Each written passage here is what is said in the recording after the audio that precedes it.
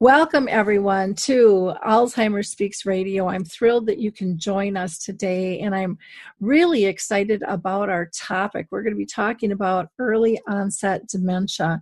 But before we go there, I always just like to give people a little bit of a background as to Alzheimer's Speaks, who we are, what we do, and why we're here. Bottom line, I'm Lori LeBay. My mom had dementia for 30 years, and that is why I started Alzheimer's Speaks.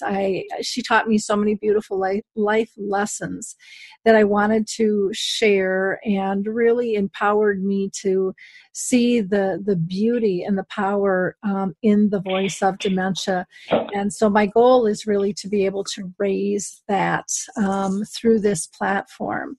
And so bottom line, Alzheimer's Speaks is more than just a radio show. We have a platform called Dementia Chats, where I interview people with early memory loss, and they share their insights. We have a blog, we've got a YouTube channel, we've got a resource website as well. And we are a company that just, again, provides multiple platforms to help shift our dementia care culture from what I term crisis to comfort around the world. And I just think that that is very important for us to be able to do. We also believe that collaboration is really the only way we're going to win this battle against dementia, and we know that that's working thanks to all of you.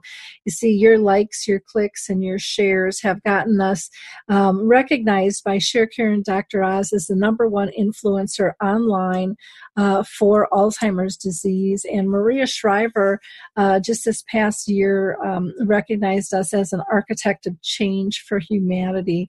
And again, that wouldn't have happened without each and every one of you. So we share those recognitions with you, and we hope that you continue to share our information and our resources, because our goal really is, again, to raise awareness and to join forces and share knowledge and really, truly just make us all live life better together. And we're very excited and proud to be able to share the content and the information that we learned from our experts all around the world. Keep in mind that if you're listening, maybe you could be our next guest, because if you are having any cognitive issues, we'd love to hear from you. Maybe you're caring for somebody who is having some dementia symptoms or has been diagnosed. You might be an author.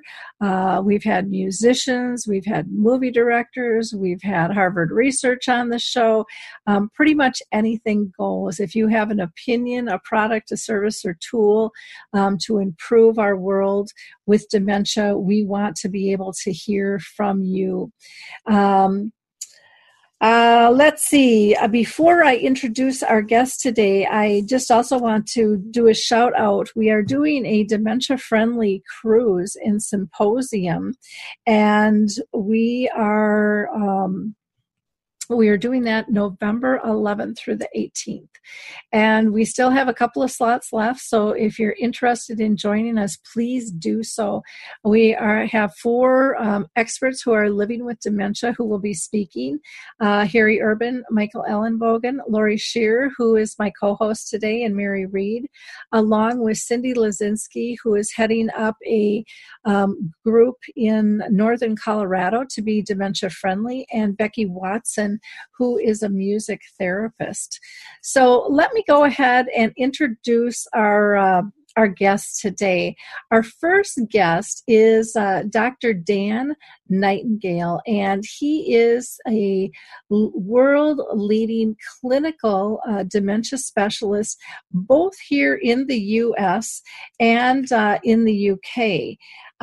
He has a company called Dementia Therapy Specialists, and he provides both clinical and educational services. And we're just thrilled to have him on the show here today. So, Dr. Dan, I just, again, thank you so much for taking the time and being with us. You're welcome. It's a pleasure to be here. Well, good. And we're just all going to love listening to that accent of yours, too. Next, we have Tracy Maxfield with us, and she is an RN, a dementia consultant, an educator, an advocate, and she has over 35 years of experience working with the dementia population, again, in the UK and in Canada. She also is a Purple Angel ambassador, which I love. That's close to my heart. And she writes a column called Dementia Aware. And there's a link on the site that'll take you to that as well. Tracy is also involved in both local and projects to improve senior and dementia care in the BC as well as Canada. So welcome, Tracy. Thank you. Good. Very happy to be here. Well, good. See, now we've got two accents that we're just going to have fun. A Welsh and an English. And then I have to introduce to you, and I'm just going to briefly introduce Lori Shearer, who I just so highly respect and honor, who is living with dementia. And I'm going to let her tell you a little bit about her diagnosis. So, Lori? Hi, I'm Lori Shearer. In August of 2013, I was diagnosed with early onset Alzheimer's and FTD, which is frontotemporal degeneration. And I lived my life my husband and I try to figure out how we can live our life to the best and the fullest and not give up and keep finding ways to overcome obstacles. Wonderful. Well, thank you all for joining me here today. Like I said, I'm really excited about this show. And I'm going to ask both Dan and Tracy the same question to start. And I'm going to throw it to Dan first. But Dan, can you tell our audience if you have been personally touched with family or friends by dementia? Yeah, my wife's mother was diagnosed with dementia a number of years ago, and we found it very, very difficult. This was in a place called Prescott in Arizona, and we found it very, very difficult to find the right level of support because she refused to go into any kind of memory care community or assisted living. Her husband was also experiencing a similar cognitive change. He was in his late 80s and she was 86. So that, this of course is when I'm already a clinical dementia specialist. But this was an issue for us because we couldn't find people to support them in the way that they wanted to be supported, which was at home. The in-home care company that we worked with weren't providing the level of care that they needed and that they required and requested. So what Kathleen and I did was developed our own little in-home care service and trained a whole bunch of home care support workers to go in and support them with some really good training in supporting people to live well with their cognitive change and their challenges. So that's where it affected me personally. In my own family, I have never experienced it, but with my in-laws, that was my personal experience. Okay, great. Thank you for sharing that. Tracy, how about you? I would say that my aunt, and this we're going way back now, so this is probably in the very early 1980s. And at the time, as I said, they didn't classify anything as Alzheimer's. They would just refer to it as senile dementia. When I think back of how she presented and the types of behaviors she had, it was quite obvious that she had an Alzheimer's dementia with frontal lobe component because she was very agitated and aggressive. Unfortunately, back in those days, once you showed those types of emotional expressions, they would automatically take you off to the nearest. It was mental institution at first until you stabilized, and then they would transfer you to a nursing home. And so I was around 15 when this happened, and I was actually very, very distressed to see her literally. I mean, she went under certification, and it was the white coat coming to the door and taking her away. She was living with my grandmother, and it was extremely upsetting to see that, because I had always gotten on so well with her, and she never expressed any behavioral issues when I was there. And so it was quite distressing to see that happen. And even at that age, because I'd always wanted to be a nurse since I was 2 years old, I thought there has to be a different way of doing this. And so, as I said, at that time, wasn't really involved with anything else to do with dementia until I turned 19, and then took a year off to volunteer with various organizations to get a good grounding in dementia, elderly care, pediatric care before I started my nursing training. No family members recently that I'm aware of, but certainly many of my girlfriends and male friends who have had family members directly affected. Usually it's a parent or an aunt or uncle. Okay, great. Well, thank you both for sharing. Appreciate that. It just helps our audience know where you're coming from. I am going to throw the first question, Tracy, back to you.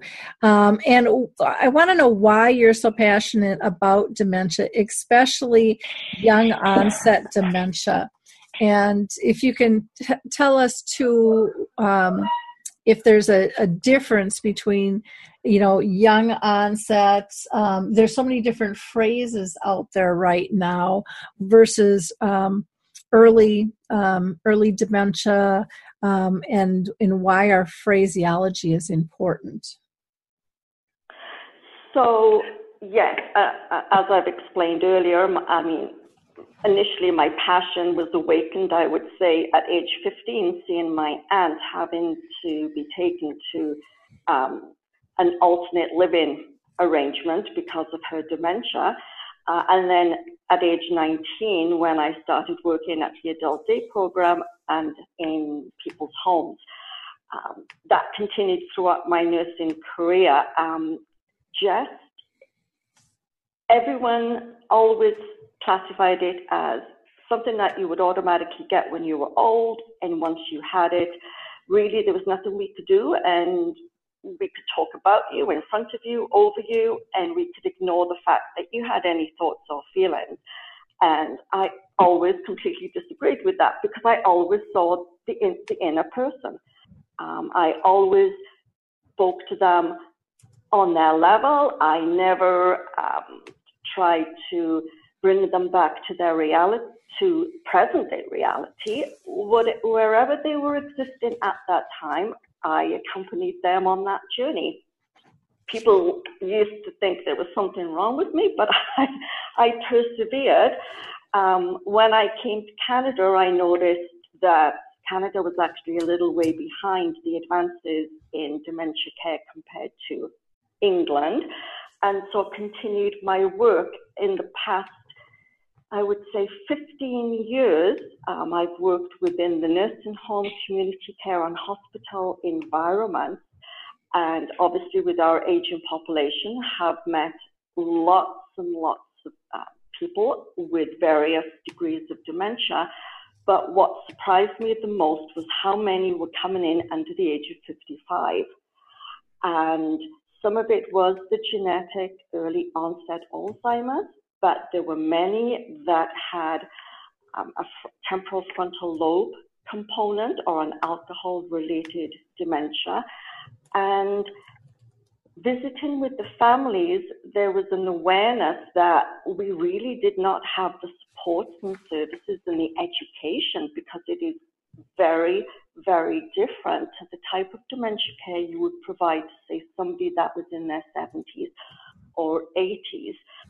And so with regard to the confusion with early and young onset, originally they used to refer to early onset dementia as before the age of 65. And then if you had dementia before the age of 45, they would use the word young onset.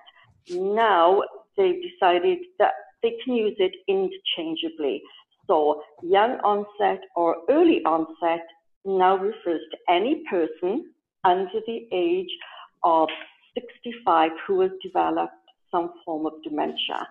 And as Dr. Nightingale will agree, we have children as young as 1 to 4 years older that have developed a very rare form of dementia, but certainly we're seeing, I would say, every generation from babies, 20s, 30s, 40s, 50s, having some type of dementia. And as you can appreciate, these are physically well, healthy individuals. Most of them have families, they have children. Lots of them are looking after elderly parents, and it's a completely different way of caring for them because it is so complex. Mm-hmm. Yep, very much so. Dr. Dan, I want to ask you about, your passion for dementia, because it started before your in-laws. You were into this, dove deep into this prior to just a couple of years ago. If you can talk to us about your passion and then how you look at the kind of young onset versus, the early onsets and all the different terms. I just personally find them very confusing when the doctors are using and the clinicians are using different terms for people to really know what's what, because it seems to almost be like moving parts to me. Yeah, one of the difficulties at the moment is inaccurate information. Many people misunderstand that term dementia. So in terms of a clinical diagnosis, we've removed that term dementia from a diagnosis and replaced it with a neurocognitive disorder. So a neurocognitive disorder with the Alzheimer's type, or neurocognitive disorder of the vascular dementia type. But I guess I'll come to that in a minute. The first part of your question was about my passion for this area. And it started back in around about 1992 when I was working in forensic mental health and forensic learning disability services back in the UK. And that's a really sexy area of mental health, working in that, in the forensics. Everybody wants to work in forensics. It's brilliant. It's fantastic. It's a great field to work in. And I was happy working in that. But I was sent to cover for 6 months for somebody who was on maternity leave in elderly care. And one of the first things I did was went to visit some patients. We'll just use that word for now, patients, because that's what I was sent to visit in 1992 in a nursing home in Keighley, which is in North Yorkshire. And when I got there and I looked around and I saw the environment and I saw the way that people were not being cared for, I thought to myself, well, Dan, you don't know anything about dementia, but this doesn't look right. This stinks. You see, everything was white and all the people were in this centrifugal position in a room in tippy back chairs. It was 11 o'clock in the morning. Most of them were asleep, heavily sedated, drooling, no interaction, no intervention, not being acknowledged. They were totally, completely and utterly invisible to the nursing staff on that particular ward at that time. And that just jumped out at me as being, this is wrong. This is not right at all. And I continued going to other areas and places. Excuse me a minute. I continued going to other places and areas and seeing exactly the same thing. So when my 6 months was up, I had a choice. I was given this choice of you know what, you can go back to forensic now. Or, if you prefer, you can stay in this field. And so I thought, yeah, I'm staying, because it has to change. And the only way to make a change is to be inside the system. You can't change it from outside the system. So that is what fuels my passion for changing the way that we support people to live well with their cognitive change. And so from then I went on and I retrained, and I became the UK's first dementia specialist working in independent care sector. And we also started to look at, why are we giving all these people so much medication that they don't need? Mm-hmm. And it was basically so that we could manage them. So it was chemical cosh. And I wanted to change that. And so I retrained again and took a 4-year program in hypnopsychotherapy, where I did research using hypnosis to treat some of the symptoms caused by Alzheimer's disease, vascular dementia, Lewy body dementia. And we had some real good results and outcomes from it. So that work was published in Europe, it was published in the US. We did a longitudinal study, found some even more interesting results. And so my idea there was to develop a model where we can use psychosocial intervention in place of medication. And so we started to train clinicians around the world to use that approach and that technique and that intervention. So my motivation has all been involved in change and transition and changing the way that we understand cognitive change, the way that we understand the challenges, the everyday challenges that people are living with. And, you know, more and more research today is telling us that, you know what, we've been using this clinical phrase of behavioral and psychological symptoms of dementia and saying this is because of the dementia, this behavior is because of the dementia. And now we realize, you know what, that's not the case at all. It's our response and our reaction and the way that we do things that fuel those symptoms. So what I've realized is that two things, fear and anxiety, are the two things that people living with any kind of cognitive change experience constantly. That is a constant with everyone living with cognitive change. Fear, anxiety. And it's those two things that we have to work with. So that's what kind of gives me passion, and that's what drives me in terms of supporting people to live well. Okay. The other part of your question relating to terminology and that kind of stuff, it's just really like, as Tracy said, you know, if you are under the age of 65, clinically, we regard that as young onset dementia. From a clinical standpoint, if you've got early dementia, early Alzheimer's disease, early whatever, then that means you're in the very early stages of it. So your cognitive challenges, your cognitive change might be around memory, might be around disorientation, might be around behavioral changes, personality changes, depending on the type of neurocognitive disorder you've got.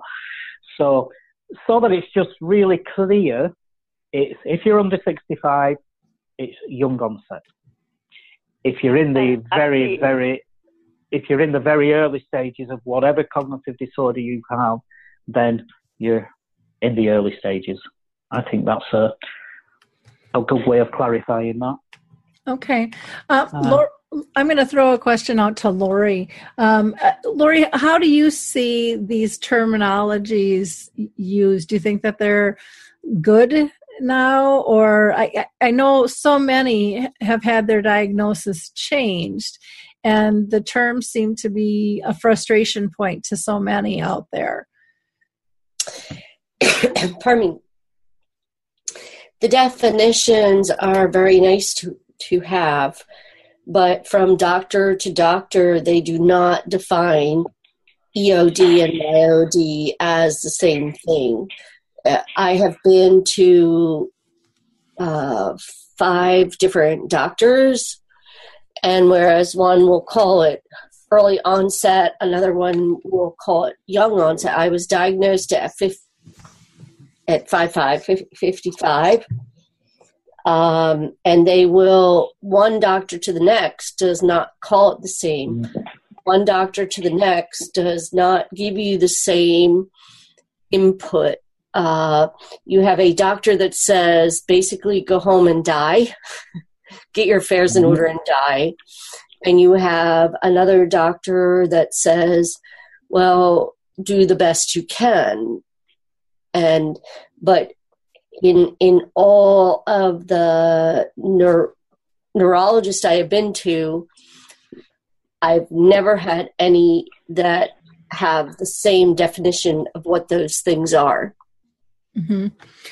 What about, Dr. Dan, what about mild cognitive impairment? Because I think a lot of people look at mild cognitive impairment as early onset. And again, it's just another term out there. And a lot of times the public doesn't use the medical terms. Yeah, I mean, if you've got MCI, whilst the majority of people who have a mild cognitive impairment do go on to develop a type of neurocognitive disorder, not everybody does. So mild cognitive impairment is now seen as the very, very, very early stages of a neurocognitive disorder. I think what we're trying to do, we're going through this transition, clinically, we're going through a process of change. So the new DSM-5 has introduced all this new terminology and diagnostic codes. And one of the main reasons for this is to remove a lot of the stigma that's around and having a neurocognitive disorder. And it's also about making sure that everybody's on the same page. So we are beginning to use the right terminology, and that we're all beginning to use the same phraseology. It's going to be a long, long time before everybody is on that same page, because that's the nature of managing change and managing through change. So I think what we have to do, I think we all have a responsibility to start thinking in terms of positive language and positive terminology, and not getting too bogged down in MCI and early onset and all this kind of stuff. I think we need to be thinking about supporting people through their journey, because the journey is unique for every single person. Laurie's journey is unique to her, and she's on her journey. And the people that are supporting her, family and other people, are sharing her journey. And I think it's important for us to get the message across that positive language and terminology has a massive impact on the way that people live their life with a neurocognitive disorder. So terms like, I saw it again yesterday in an article, these people are suffering from. No. If you tell somebody they're going to suffer, they're going to suffer. It's about living well with. People don't suffer from, they don't wander, they're walking for a reason. There's a reason why people are walking around and looking for something. It's trying to get people to adopt positive language, just like they would in any other area of life. We try to use positive thoughts, positive affirmations. We try to think positively about all kinds of aspects of our life. And it's no different when we're supporting people to live well with a neurocognitive disorder. I think that's just as important, to make sure we're using the right positive language and terminology. Let the medics sort their stuff out. That's their responsibility to sort out what language and terminology they're using in terms of clinical diagnosis and codes and standards and things. I think in general, it's about supporting somebody to live well with dementia and focusing on all the positives, focusing on all the things that Laurie can do and enjoy doing, like running 2 acres to close a gate to stop the dogs from getting out and the deer from coming in. It's all about yeah, Laurie can do that because she's just done it. So it's really about focusing on those positive things. One other thing I just want to mention in terms of terminology, since they're kind of going to this neurocognitive disorder terminology, we have so much going on with dementia-friendly communities and dementia-friendly that. What are your thoughts about those terms? Because I know that some people like the word dementia, some people don't like the word dementia. Overall, from what I've heard is more people are comfortable with dementia and they don't go down that road of being demented, but they see it as kind of grouping all the different types of neurocognitive disorders together, is what I'm hearing the public saying more. But what are you hearing? What are you seeing? Yeah, same thing, Laurie. I think it's important that we recognise that. And that word dementia has been around for many, many, many years. And that word's going to be around for quite some time. Just clinically, from a clinical point of view, it's important that we identify the neurocognitive elements of it from a clinical point of view. In mainstream society and in the general populace, dementia-friendly is fine because people have adopted that and they don't have an issue with it. I just taught a bunch of dentists in New York my program, and they have a certificate now saying that they are a dementia-friendly dental practice. So, and they're happy with that, and their dental patients who are living with dementia are happy with that. So to people, the mainstream populace, I think the word dementia is going to be around for quite some time. We're seeing lots of things like, I try to use that cognitive change because I think for me, seeing everybody on their unique journey has a different level of cognitive change, and a cognitive change to them is I'm totally dysgraphic. I can go to somewhere 10 times and still, on occasion, not recognise it, and I always have to use satellite navigation to get myself there. So for me, that would not be an element of having dementia if I go through that assessment process, because that's part of me. So I don't have that cognitive change because I'm always lost. I have no idea where I am, ever. So, whereas other people who have got a fantastic sense of direction, that may well be part of their cognitive change as they go along their journey.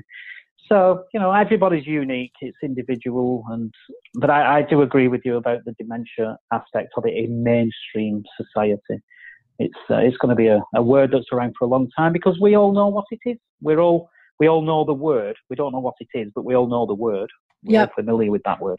Yeah. But don't you think that we need the word is going to be around, but we need to change people's understanding of the word. Yeah. That people with dementia can actually flourish in society if we give them the opportunity. They have gifts, they have strengths, they have experience, vast experience. And if we the new wording is enable and empower them and encourage them to be parts of the community, an inclusive community, then people will not be so scared by dementia because there is still that old way of thinking that, okay, they can't do anything. We're going to put this food in front of them and they're going to eat it because they can't make that choice. Well, actually, yes, they can if we allow them time and we encourage and support them. And I think we need to change how people think of what the word dementia is. And that probably will help reduce the stigma that very mention of the word creates. I absolutely agree with that.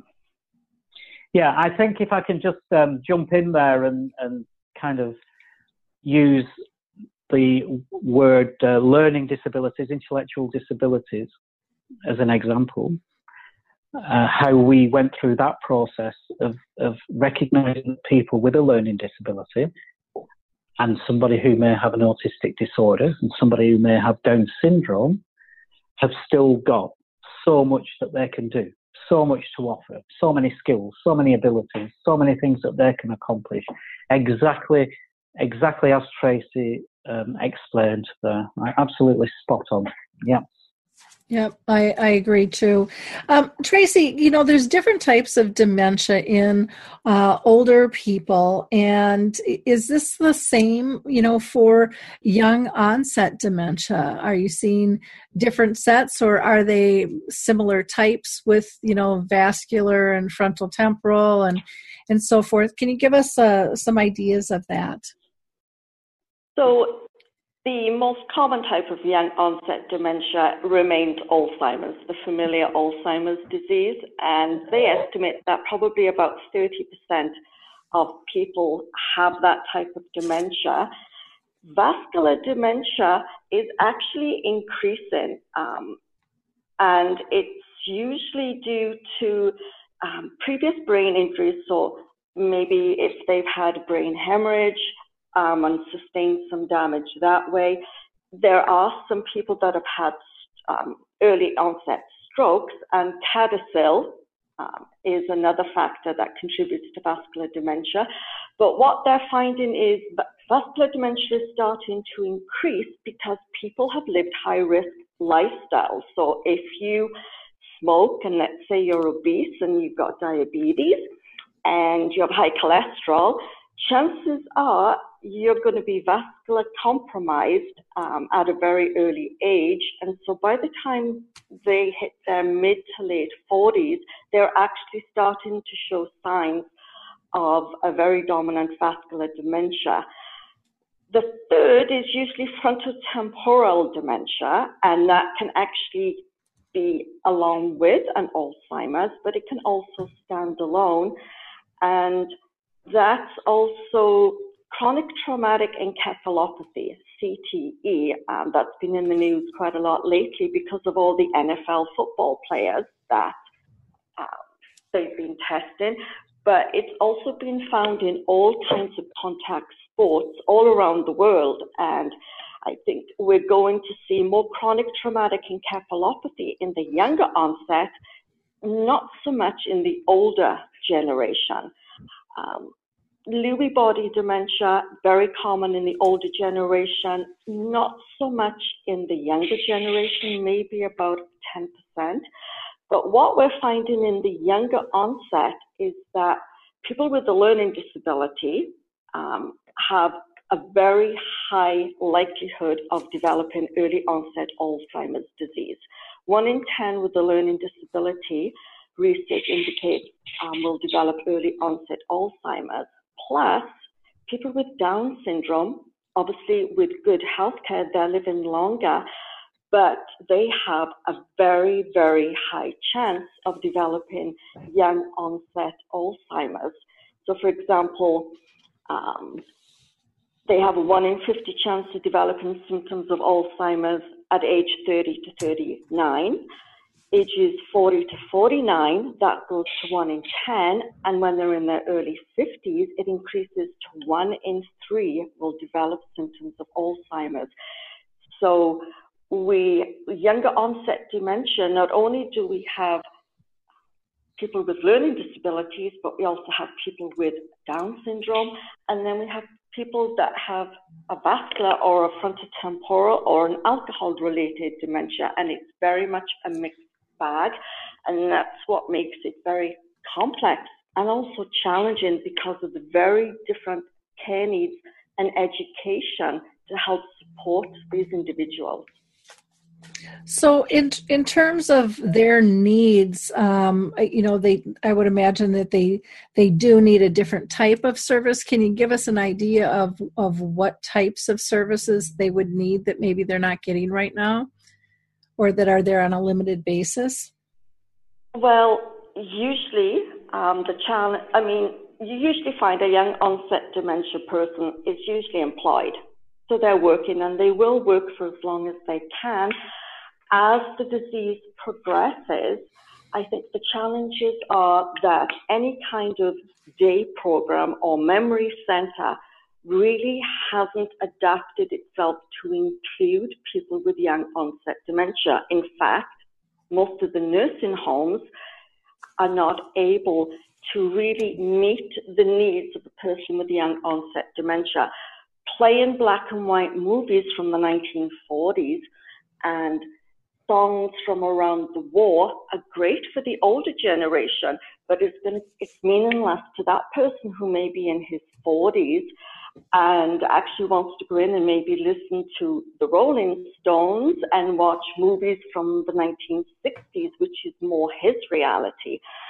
And I think that's the part where we haven't actually caught up yet. Also, if they have young children, they have to be involved in this plan of care, and they want to interact and play with their children. So we almost need to look at creating family rooms in these nursing homes so we could still have the person with young onset dementia lead a very fulfilled life with his partner and his children. Mm-hmm. I think that's a really interesting concept, but I also think that it applies to all ages and stages. I think everybody needs their privacy and space that's conducive to engage.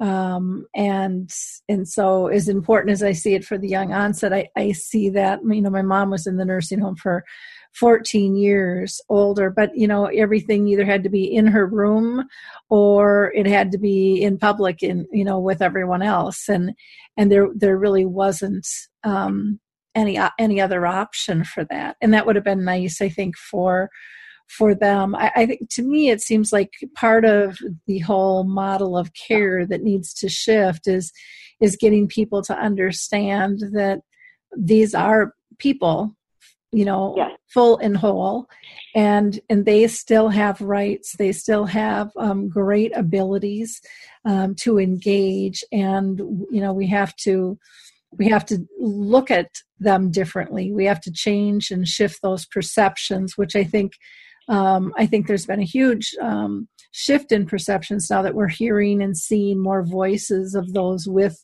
dementia, but we still have a long, long ways to go. They didn't get that perception overnight. We're not going to change it overnight. Dan, I'd like to throw a question to you in terms of what type of model care do you feel is appropriate for young onset dementia, and why? Okay, well, I think this picks up on what Tracy has just said about how we support somebody who does have young onset dementia. Their needs are so different. And as you've just said, Laurie, everybody is individual. So mm-hmm. we all have our own individual needs, whatever age we are. We might be 96 or we might be 26. We're still individual. We've still got our own, the way we think, our life experience and all that kind of stuff. So with people who are younger, their life experience isn't as vast, isn't as wide, and they haven't had as much opportunity to experience life like an older person has. If you're 65, 70, 75, 80, you've kind of developed an awful lot of defense mechanisms. You've developed a lot of coping skills, a lot of coping strategies.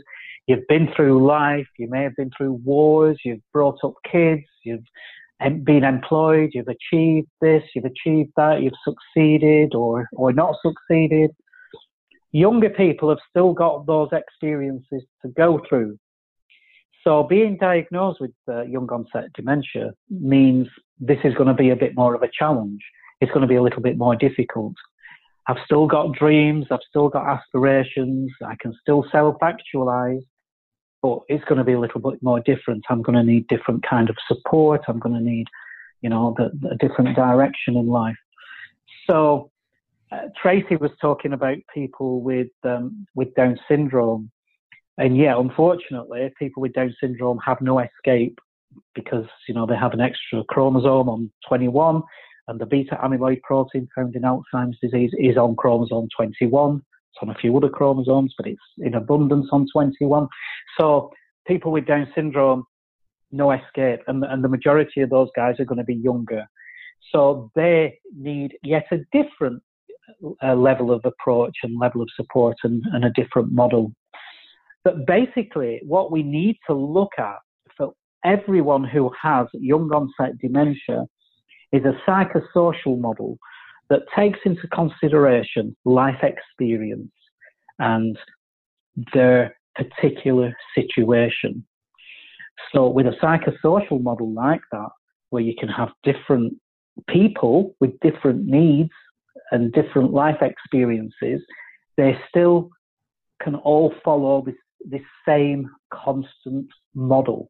It's consistent in its approach and in its application. So you're talking about things like maintaining meaningful occupation. Let's just pull that out of my psychosocial model for younger people. Maintaining a meaningful occupation. You may well be at school, because if you're one of these unfortunate 1 in 150,000 children who has been diagnosed with Niemann-Pick type C dementia, which is presents in a very similar way to Alzheimer's disease when the person is around the age of 10, then their meaningful occupation is going to be different to somebody who's 34. Their meaningful occupation is they may already have a job. They may be working. They might be contributing to the economy. So they're different. However, what is the same, whether you're 10 or 36 or 112, is that maintaining a meaningful occupation is crucial to who you are and to what you do. Many of us, or the majority of us, are defined by who we are, by what we do. And there are two main things that we have in life. One is our job, our role, our occupation, whether it's doctor, nurse, radio show host, farmer, whatever our role is, mum, dad, husband, lover, well, we've all got a role. And maintaining that is absolutely crucial to our sense of well-being and our sense of purpose. So it's more about having that psychosocial model of support to support that person to get through their journey. And there's a number of elements, a number of components that make that model work, that it works for every single person with young onset dementia.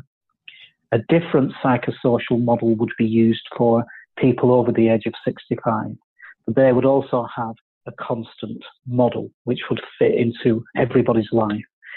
So that's a tool, that's a tool that people need. That's a model, that's a tool that people need in order to ensure that they have a good quality of life, that their journey is as interesting and as exciting as everybody else's journey. And there's no reason why we have to start looking at people's problems and people's needs. We need to focus on people's positives, people's skills, people's abilities, people's aspirations, people's dreams and goals. I think we're probably all familiar with Maslow's hierarchy of need, where Maslow talks about self-actualization being at the top of that triangle, the top of his pyramid. Once we reach that pyramid, we've actually self-actualized. Well, I think I would rather look at it in the terms of, you know what, you can self-actualize as many times as you want. People might have this ambition of jumping out of an aeroplane. God knows why, but some people do. And once they've done that, they touch the ground and it's like, my goodness, I've just self-actualized. And that's just one occasion when they self-actualize, So people have grandchildren. They love it. They've self-actualized because they've got the grandchildren. So there's many, many aspects of our life where we achieve self-actualization. And when you've got young onset dementia with all those different challenges that Tracy highlighted, where, you may still be at work, you've still got children to look after, you've got a mortgage, you want to get these kids through college, and you've got all the kind of things that all younger people, or most younger people have, but you've got this additional challenge now of having some kind of cognitive issue, cognitive change. And so a psychosocial model will help you get through that and it's just continue to achieve just like everyone else can achieve. Mm-hmm. If that makes any sense. Can you, I think for some people in our audience, they might not understand psychosocial and exactly, okay. Can you give some examples of what you mean by that? Yeah, basically when we talk about a psychosocial model, we're supporting the person's non-medical needs. So we're not using medicine, we're not using clinical stuff. We're using things like, okay, how can you maintain your community involvement? You just met, because I know about when your mum was in a nursing home. It's like, okay, my mum needs to maintain some presence in the community. How do we do that? Well, whatever it is that you did to support your mum to maintain her life in the community is basically a psychosocial approach. Maintaining somebody to keep their meaningful occupation is a psychosocial approach. So it's the tools that you use, basically. It's the tools that you use to ensure that people continue to live their life without relying on medication, without relying on an antipsychotic drug to manage my behaviour.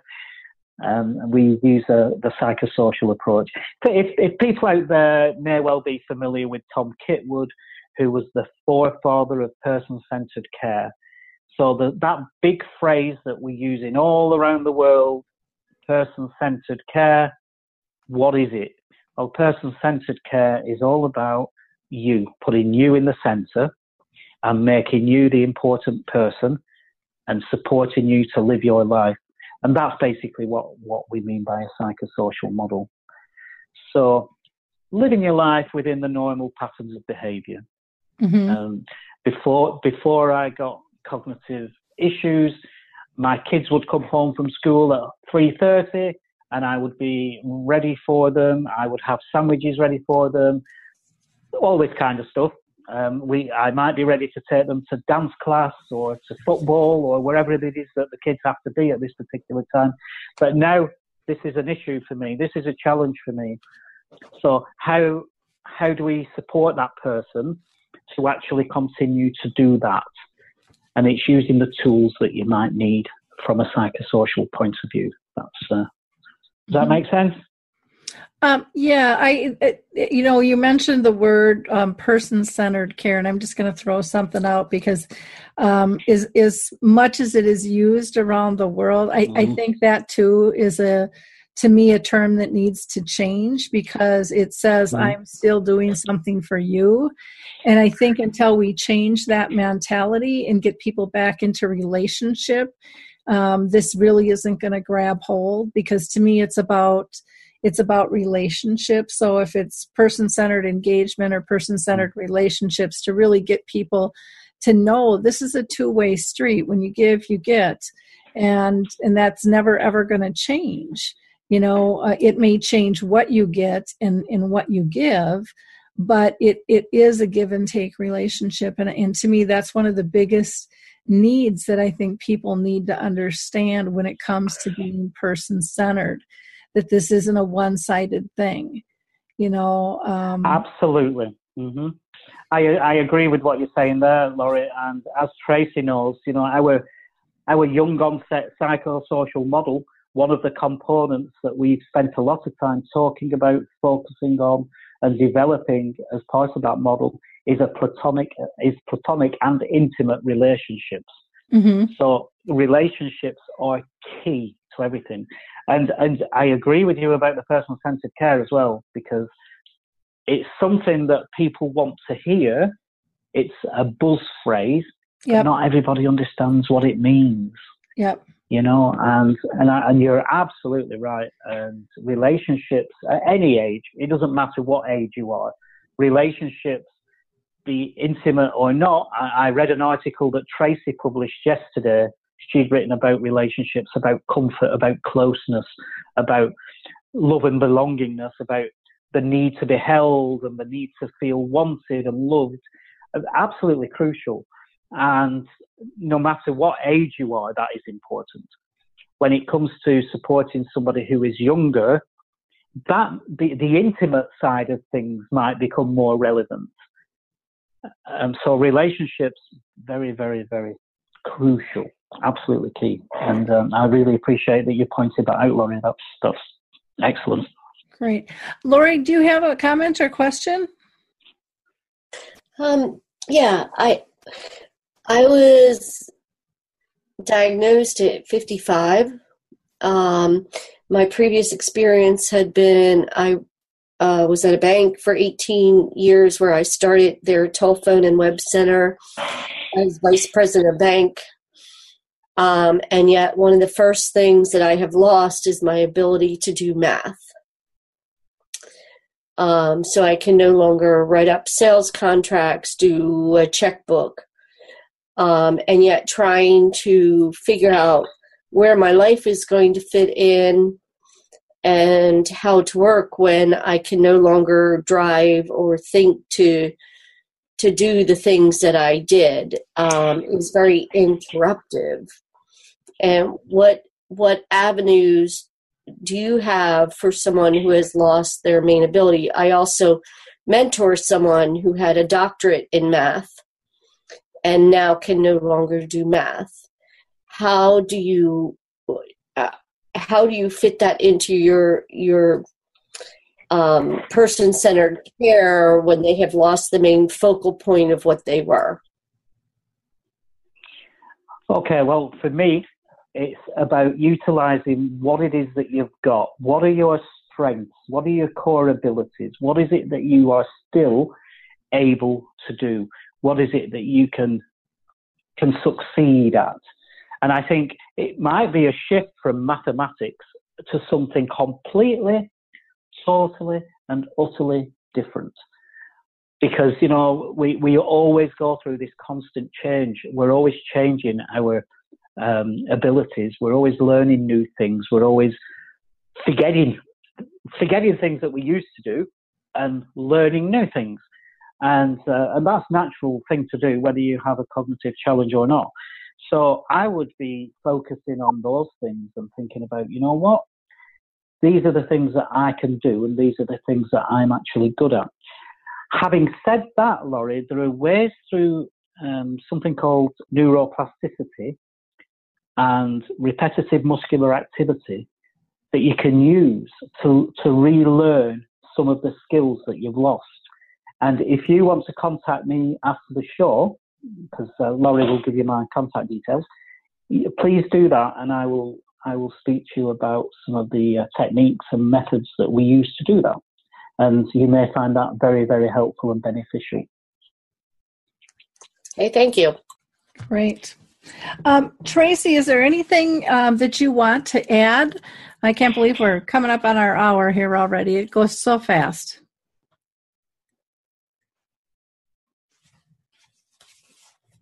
Let's see. She's here. Has she fallen asleep? Oh, let's try it again. Okay, we couldn't hear you. We got muted there. I'm sorry. Yesterday, I was able to get a copy of the National Plan to Address Alzheimer's Disease, the 2017 update that was released by the U.S. Department of Health and Human Services. And in it was quite interesting. There was very, very little mention of young onset dementia. However, they did focus on learning disabilities and Down syndrome when young onset dementia was mentioned. But in recommendation 14, section D, they have actually called for an amendment of the Older Americans Act to change it and provide services for all younger adults with dementia. So I think that's actually a positive. Oh, that's huge. That yeah. They've started to recognize that dementia maybe is not just over the age of 65, but I think certainly that we have a long way to go. Right now, because there's about 5.3 million Americans over the age of 65 with Alzheimer's disease, I think they're focusing their attention there.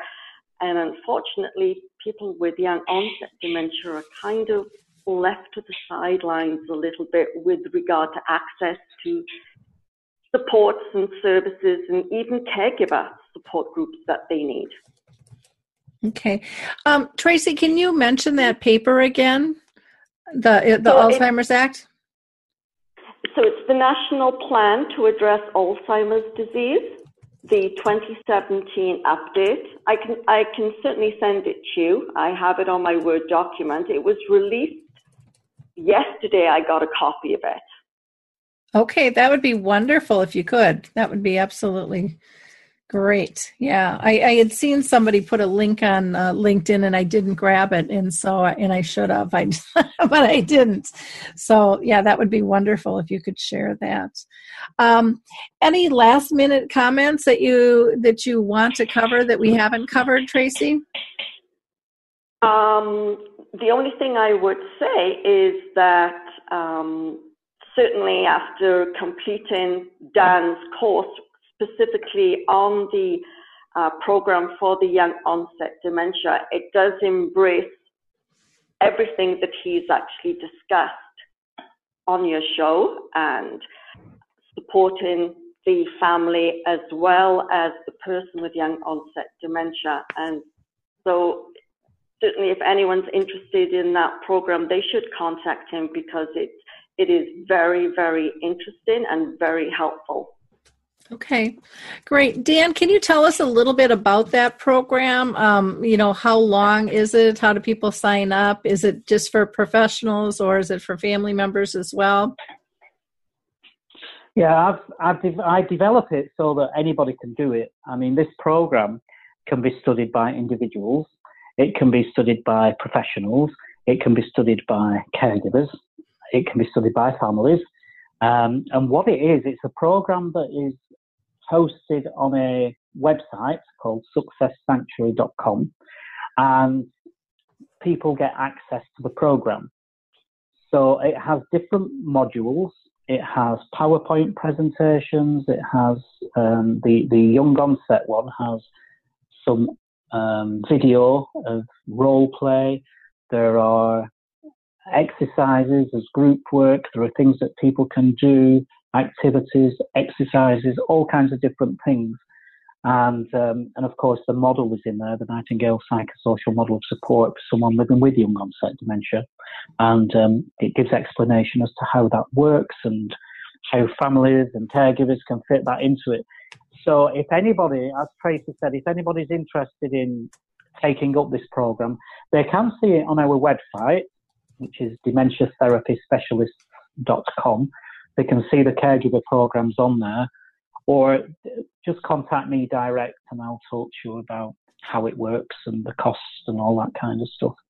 But we've got some people who are studying this program and they're benefiting from it immensely. So it's well worth doing. What I've done is taken all my tools from all my experience over the years and put them all together, and that's basically how the program came to be. There's lots of issues at the moment, and I'm sure most people are familiar with it. There's a lot of issues around quality of care, especially in nursing homes, assisted living communities, and the like, where the quality of care is not as it should be, where training and development is not as it should be. And very close to my heart as a clinician is making sure that people who are working in the care sector, the people at the front end of the care sector at coalface, and that can be family members or caregivers working in a facility, have the right understanding, the right level of training, knowledge, competency and skills to support people to live well with their challenge. And that's all we can ask. We want people to live their life, not stop their life, not suffer, but live their life to their fullest. Just like everybody on this show is doing at this moment in time. We're all living our life to the fullest, and that's what I want from the people that I'm supporting. Wonderful. So yeah, it's a program that I would encourage people to look at. Okay, great. And again, you can go to Dr. Dan's website, which is dementiatherapyspecialist.com, or you can email him at Dr. and that's just Dr. Dan at dementiatherapyspecialist.com. And you can reach Tracy Maxfield at her email, which is IM, F as in Frank, IR, M as in Mary, IER at outlook.com. Or you can read her columns at Dementia Aware Columnists. And that website is castanet.net. So castanet.net. Again, I want to thank you both for taking time. And Lori, I always appreciate you co-hosting with me. You add so much. So I really do appreciate that very, very much. Thank you, Lori. Can I just reiterate that if Lori contacts me, I will talk to her about the things that I mentioned before. Yep. About being able to relearn some of the skills that she's lost. Yep. Thank you. Okay, cool. Wonderful. Again, for anyone who wants to join us on our dementia cruise, just go to alzheimersspeaks.com and you will find information about our November 11th to 18th cruise and symposium. We would love to have you join us. It's going to be a lot of fun. Our last show that we just did was on self-care. We talked about stress, empathy, and sympathy with Dr. C. We also had on information about twilight meditations with dementia with Dr. Jeff Bjork. And we also had another author on, Nancy Kreisman, who talked about meaningful connections when engaging. But all of our shows are archived, and there's over 400 of them that you can go listen to. If you go to alzheimersspeaks.com, you will also find information on our last video, which was the impact of humor and laughter with dementia as the disease progresses. I also want to note that we also have a list of previous chats that you can go to, and you can find them all on our YouTube channel or our Dementia Chats tab at Alzheimer's Speaks. If you are in Massachusetts or Connecticut, I would love to see you. I'll be out there in October with Atera Senior Living. What else do I want to tell you? Let's see. I did a interview with Christiane Cates, and we talked about simple ideas to shift your dementia care. And if you want to listen to that, you can just go to our blog. Again, all of everything we have you can access through the main website, alzheimersspeaks.com. In wrapping up, I just want to give a shout out to the Alzheimer's Research and Prevention Foundation. They have a new training program for brain therapy that they are launching in October, so that might be of interest to you. They take a holistic approach on everything that they do, so check them out. They're a really wonderful company to be able to deal with. Memory cafes, you can go to Memory Cafe directory to find where a support group would be for you. And it would be for a person with early to mid memory loss as well as their care partner. Last, I'll just mention that we have some helpful tips you can download off our website. Again, just go to alzheimersspeaks.com and you'll see helpful tips. Click on that and you will be off and running. In the meantime, have a wonderful week and keep our memory chip in mind, which helps you switch your focus from tasks to focusing on really being kind of that person-centered relationship aspect or engagement aspect. Are they safe? Are they happy? Are they pain-free? Thank you so much, everyone. Bye now. Hi, this is Suzanne Newman, host of the Answers for Elders podcast and radio show. We are the North Star that guides you through the complicated journey of senior care with trusted experts in money, law, living solutions, and more. So join us on this station, your favorite podcast channel, or just go to AnswersForElders.com. Meet the Wayshowers who will help your journey go a lot easier.